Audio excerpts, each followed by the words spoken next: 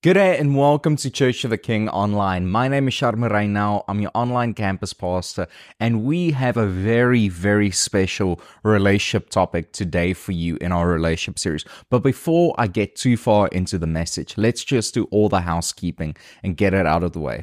First off, if this is your first, second, millionth time seeing one of these online sermons, seeing one of our things online, I want to invite you to get connected, because transformation does not just happen alone, but it happens in relationships. And the best way that we know how to connect with you is for you to fill out the digital connect form available on our website, in the description box, or in the comments right now.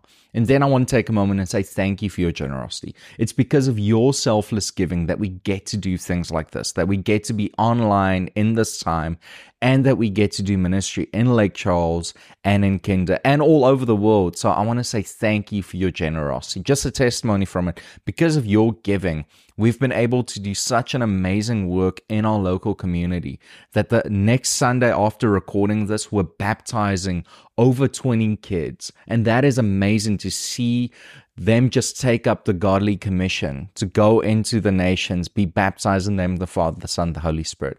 And that's because of your partnership and your donation that we get to reach out to them. So I want to say thank you for that. If you want to give today, you can do so with the info available on screen or in the description box or in the comments down below. Now, without further ado, let me introduce to you our very special guest speaker along with me, my wife, Hanrie. Oh, it's so good to be with you. Thank you so much, Shami. It's such a blessing to be here to share God's word. We haven't done this in a very long time. We used to preach with each other a lot of times. And so we are so grateful and thankful to have this moment to share God's word with you. I'm so grateful that we get to do week 2, and the title of this message is How to Fight Fair. Now, the basic premise of this relationship series is we're not just talking about relationships in the romantic sense, even though they are very important. This is for no matter where you are in your relationship journey, because we're all called to be in relationships. And so if you feel like I'm not married, I might have gone through a divorce, I might be widowed, I might be single, I might be a teenager, and this is the first time that I'm ever hearing about this. These are principles that we have learned, and just disclaimer, we've been only married now for 3.5 years. We've been together for 5. But so these are by no means just tips that we have by ourselves. These are things that we've researched and asked some people that are experts in the topic. And that's why we're sharing this with you. If you want to check out last week's message, I want to encourage you to do so. Pastor and Miss Lisa get really vulnerable and deep into what makes a good godly marriage. But so this week, we're going to talk about how to fight fair. And so I like to think of conflict in a relationship is almost like a traffic jam. It is 90% of the time impossible for us to know what caused it just by seeing it. And it just suddenly happens. Suddenly there's like blockage on the road. Suddenly there's like 1 million people backed up. And then for some or other odd reason, it just goes away and everyone continues on with their day.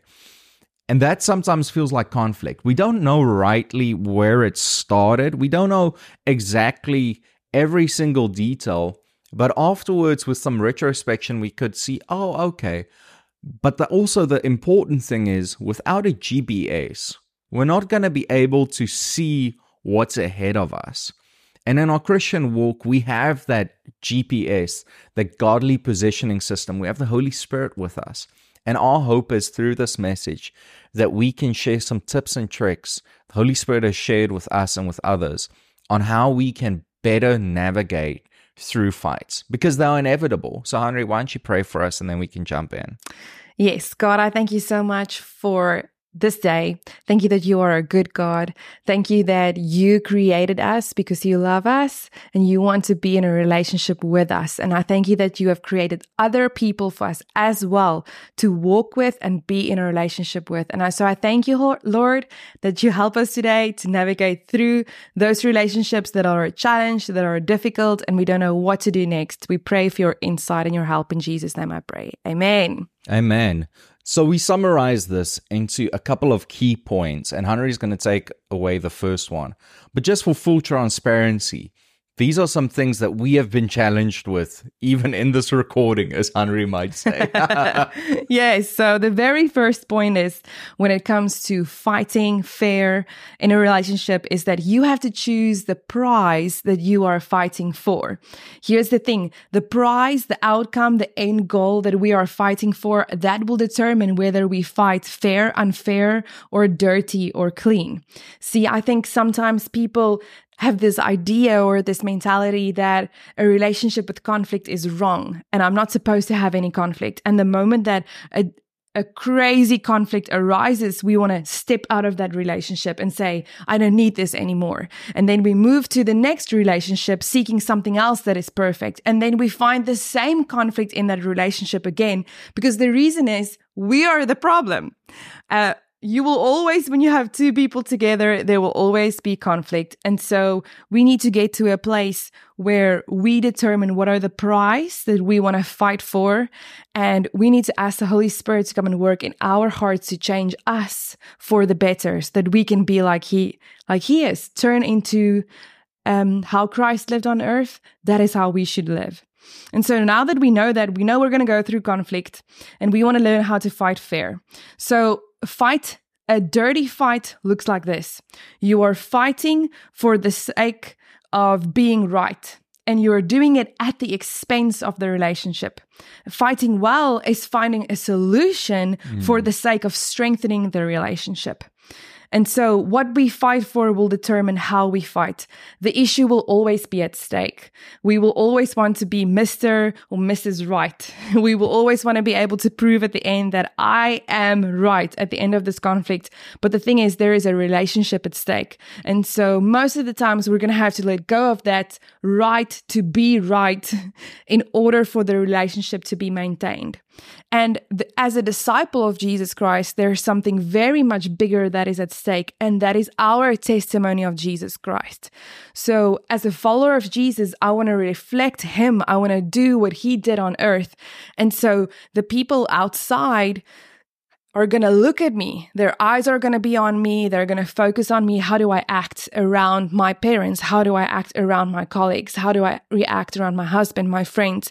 And they're going to keep their eyes on me, waiting for the day that I make a mistake or, just make a mistake. And so we need to realize what is at stake is our testimony of Jesus Christ. And so the main scripture that I'm focusing on today is Colossians 3. And so we see that Paul twice confirms that Christ is the center of it all. In Colossians 3 verse 11, he says, Christ is all that matters, and He lives in all of us. And in verse 17, he says, whatever you do or say, do it as a representative of the Lord Jesus. So it's important to know when we fight, we need to determine what is the prize. Am I fighting to be right? Am I fighting for the issue? Or am I fighting for the sake of this relationship to last in the long run? Yes, let me just wrap up this point. So just to remind us, we are not just fighting with people, we are fighting for a relationship. And the one thing that the two of us have realized as we have been preparing and in this season, we have faced a lot of conflict, and we've realized that conflict is a journey. It's not a destination. We most certainly aren't there yet, but we are applying what we have learned, and we are ready to face any challenges, hardships, struggles, because we know we will overcome it by the strength of Jesus Christ. Yes. That leads us into our second point, which is we need to recognize our old coaches and unlearn those moves. So every superhero story has that one person that teaches the younger hero how to use their powers well. In the movie Spider-Man, it might be Iron Man guiding him. In Rocky, it is Apollo Creed. And later on, Sylvester Stallone's character Rocky can do that for Creed's son as well. We all have these coaches that teach us how to fight. Take a moment, maybe recognizing your own life, whether it might have been the TV, it might have been your parents, it might have been friends around you, it might have been relatives, it might have been other influences that you've seen. But recognize that we all have learned how to fight inadvertently. Even if you say, I'm not a conflict person, We've all have some methods of fighting. Some of it might be I hide in the closet. Some might be I'm just out there bashing, using my tongue as a weapon. We all know how to fight in some way, shape, or form, but we don't know how to fight fair. And like Hanrie said, our win isn't to be right. Our will is, and our win is for God's will to be done and His peace to come. And the inspiration that we get from there is from the ultimate coach. And when Jesus was asked this question in Matthew 5, he starts listing off all of these things that were almost counterculture, upside down to the kingdom as it stood right there. And in Matthew 5 verse 9, Jesus says, "Blessed are the peacemakers, for they will be called the sons of God." Now that son does not just talk about the gender, but it talks about the stand place that people have, the right standing that they have. There's an inheritance. And like Hanrie says, whether we like it or not, people are looking at us. If I'm wearing a Pepsi shirt and I'm drinking Coke, it reflects badly on the company because people aren't just thinking about the shirt that I'm wearing. They're thinking about what it stands for. What are we standing for in our relationships? And are we doing what Christ has instructed us to? And then the next, what I would say is the key inspiration on how do we address this. Jesus, when asked this question in Matthew 18, he says, "If another believer sins against you, go privately and point out their offense. If the other person listens and confesses it, you have won that person back. But if you are unsuccessful, take one or two others and go back again, so that everything you say may be confirmed by 2 or 3 witnesses. If the person still refuses to listen, take your case to the church. Then, if he or she won't accept the church's decision, treat that person as a pagan or a corrupt tax collector." This is very important for us to know because so many times we jump the gun, we jump the shark, if you will. We are on our phone the moment that conflict happens and we're calling our best friend, our mom, and her neighbor instantly to let them know about what happened in this fight. Where God says, no, the way that we do it is differently. We always pursue things in love. Our heart is not to win. Our heart is for Him to win. Our heart is for His kingdom to win. And so it might be counterculture. It might be different than what we are used to. But that's the kingdom of God. It teaches us not just a different way, but a better way. That is so good. Now I want to take us back to Colossians 3. We're still in point 2 that says, recognize your old coaches and unlearn some old moves. Now Paul reminds us in Colossians 3 that we are a new person. We have a new life in Christ. And he reminds us to set our thoughts on things of heaven, and we need to put to death the things of our old life.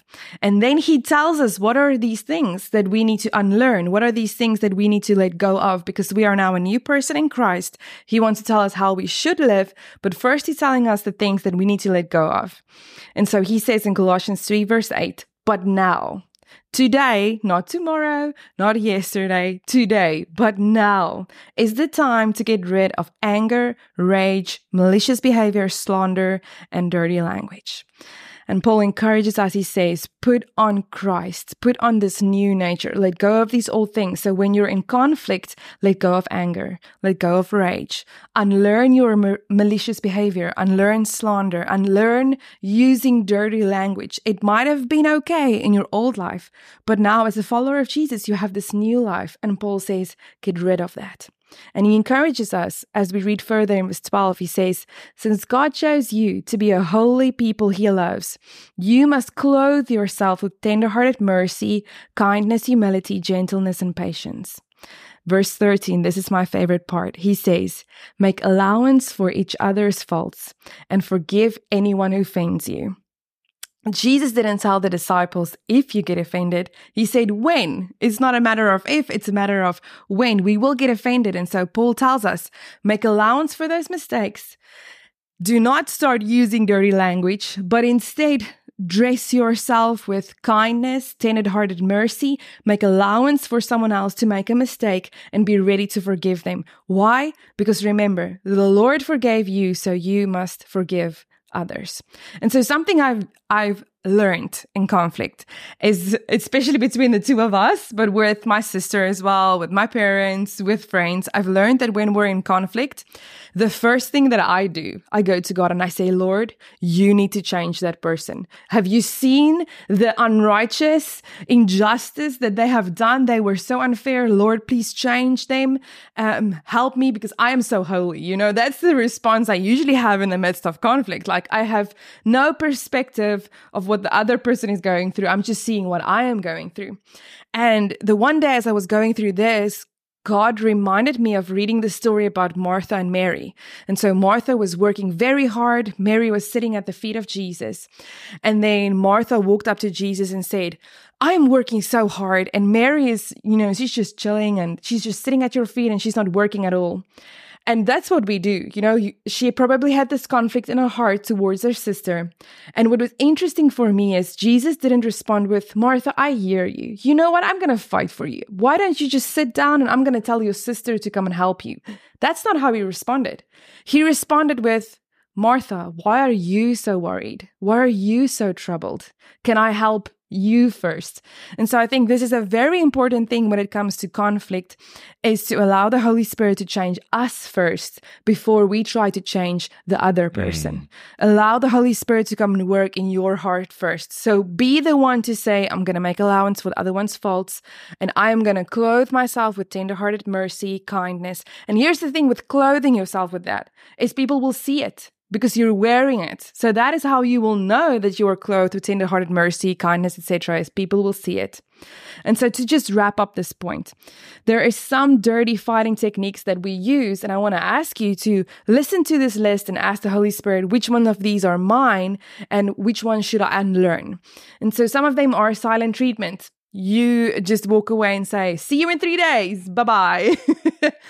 Other times, we avoid it. It's the same as the silent treatment. You just say, oh, nothing happened, sweep it under the carpet. I just avoid it. Just to clarify on that, a lot of times we as Christians think that that is the right response, just to not address things.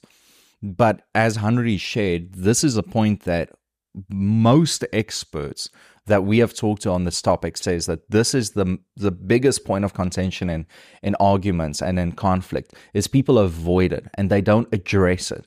What do we do when there's darkness? We don't try to chase it out with a bucket and try to pick up all the darkness and throw it outside. No, we turn on a light. And so the reason why we're sharing this, if it might feel like it's convicting to you, is to say, Lord, help me in this. You can continue. Yeah, sorry. So an example that might help you. So I'm the one who avoids, right? I'm the one who is silent and quiet. I sweep it under the rug. And my husband is the one that immediately he's like, we need to address this. Let's speak about it right now. Okay, so some other dirty fighting techniques we use is we use ultimatum words like always, never, when it just happened 2 times or just once. We dig up the past, sarcasm, blaming, condescending, uncontrollable behavior, belittling. These are some of the dirty fighting techniques that we use. And we need to ask the Holy Spirit to help us unlearn these. And one last thing, and then we'll dive into point number 3 is, as a child, I remember when my sister and I would watch certain TV shows, we would really, really fight dirty with each other. And I realized that the things that I'm watching influence the way that I fight. And so we need to be aware of what are the things that comes in through my eyes, my ears, because they will come out of my mouth. And so we need to protect those senses to make sure that we can fight fair. And that leads us perfectly into our last point, which is, how do we prepare to fight well? Just like any UFC, MMA, boxing, athletic thing where there's conflict or physical altercation, you have to prepare, you have to stretch, you have to know what you have. So many times we try to go into a proverbial knife fight with artillery at our back. And like Hanrie said, so many times we use these dirty tactics. We use the false sense of entitlement that we have to say, oh, no, I'm going to change this person. I'm going to change this person. But we need to remind ourselves that Jesus said to us that blessed are the peacemakers. And instead of looking for where we are right, we should look where we can honor because that is the kingdom's approach. The kingdom's approach isn't just saying who's right and who's not. It is saying, how can I honor the next person? How can I honor the person in this relationship, whether it's my spouse, whether it's a friend, whether it's a coworker. And so the first thing that we do is we have to go and pray. Prayer is not our last defense. It's our first line of offense. It's our first line that we go to for wisdom. And so many times we use that to say, Lord, change this person after everything has happened. Where sometimes if we have an uncomfortable situation, and that has been the biggest guiding piece of wisdom in our relationship and in so many other people's relationships that we have spoken to, is the fact that whenever there's a big conflict moment, before we go into it, because you can feel it coming, you just say, let's just take a moment and pray. Let's surrender this moment to God. And then think, where could I have been wrong? Because let's be honest, we live in a sinful, broken world. And there is none righteous, no, not even one. So all of us fall short of God's glorious standard. And even if you're wrong 10%, we need to take ownership. Matthew 7 verse 3-5 says, why worry about the speck in your friend's eye when you have a log in your own? How can you think of saying to your friend, let me get rid of the speck in your eye when you can't see past the log in your eye? Hypocrite! First get rid of the log in your own eye, then you will see well enough to deal with the speck in your friend's eye. Notice there how Jesus says it 3 times. There's a biblical significance when something is mentioned 3 times. That's a promise from God. And so the number one thing that we have to unlearn is that the way that we know how to do conflict, the way that others have told us to do conflict, is wrong. Honestly, it's wrong. And we have to trust the Holy Spirit to show us the correct rules of engagement. We have to trust that He is with us. He's our advocate. As Jesus said, it's better for you that I leave, for if I leave, I will send another, an advocate, to be with you always. And we have to trust that the Holy Spirit is with us. I do not go into a court proceeding representing myself, expecting to win against a big corporation. Neither should we go into big conflicts or small conflicts or conflicts of any size without proper representation. There's a statistic that I saw that said that if you want an instant failure of a court case, represent yourself, because you don't know the laws well enough like a lawyer, and you don't know how to act in a courtroom case like a lawyer does, because that's their living. Why would we want to engage in conflict alone, using the broken, sinful methods of the world around us, when we have access to this divine power in the Holy Spirit, and when we have God's Word to guide us? For me personally, the number one thing that helped me through this was doing peacemaker training. And I want to encourage you to do a similar thing with you, with your friends, with others. And that is, how do I approach this from a biblical perspective? How do I, like we said, not do this to win? How do I look at what happened in the traffic accident and trust God to show me, what did I do that caused this? Because so many times we are so often to look at the other person. But like Pastor Todd said last week, so many times it is the problem starts with us. The problem is on our side first and then on the other person. And it's our job to be agents of reconciliation, as the Bible instructs us. Mm-hmm. Yes, I want to focus on, as we wrap up this word today, on what Shami's shared, that we have an advocate. We have the Holy Spirit. He's our overwatch. He sees the traffic. He sees the reason for the congestion. He sees the solutions, how to get out. And so I want to remind you, you have the Holy Spirit to help you through difficult situations. And I would love to take this moment just to pray over every single one that's listening and watching this word today. So God, I thank you so much that you're a good God. And I pray Colossians 3 over us, Lord. I thank you that we are a new person. in Christ Jesus. As we have accepted you, we've been clothed with you. And I ask, Holy Spirit, would you come and help us that we unlearn the old moves? Help us to get rid of dirty language, malicious behavior, that we get rid of slander, being ugly with each other, and just pointing out everyone else's mistakes. Help us to get rid of that. And I ask, Holy Spirit, that you would help us then to come and clothe ourselves with love, kindness, tender-hearted mercy, that we would be able to make allowance for each other's faults. And I pray that you would show that to us. And I pray for those who do not have a voice, that you will help them get a voice, help them to be verbal and to say out loud what they're experiencing. But Holy Spirit, I thank you above all that when a situation seems impossible, we know it's an opportunity for God to come do a great work within us. And that is my prayer, that we will experience you doing a great work in all of us that are going through conflict and challenges and struggles, so that the relationships can win in the end. In Jesus' name I pray. Amen.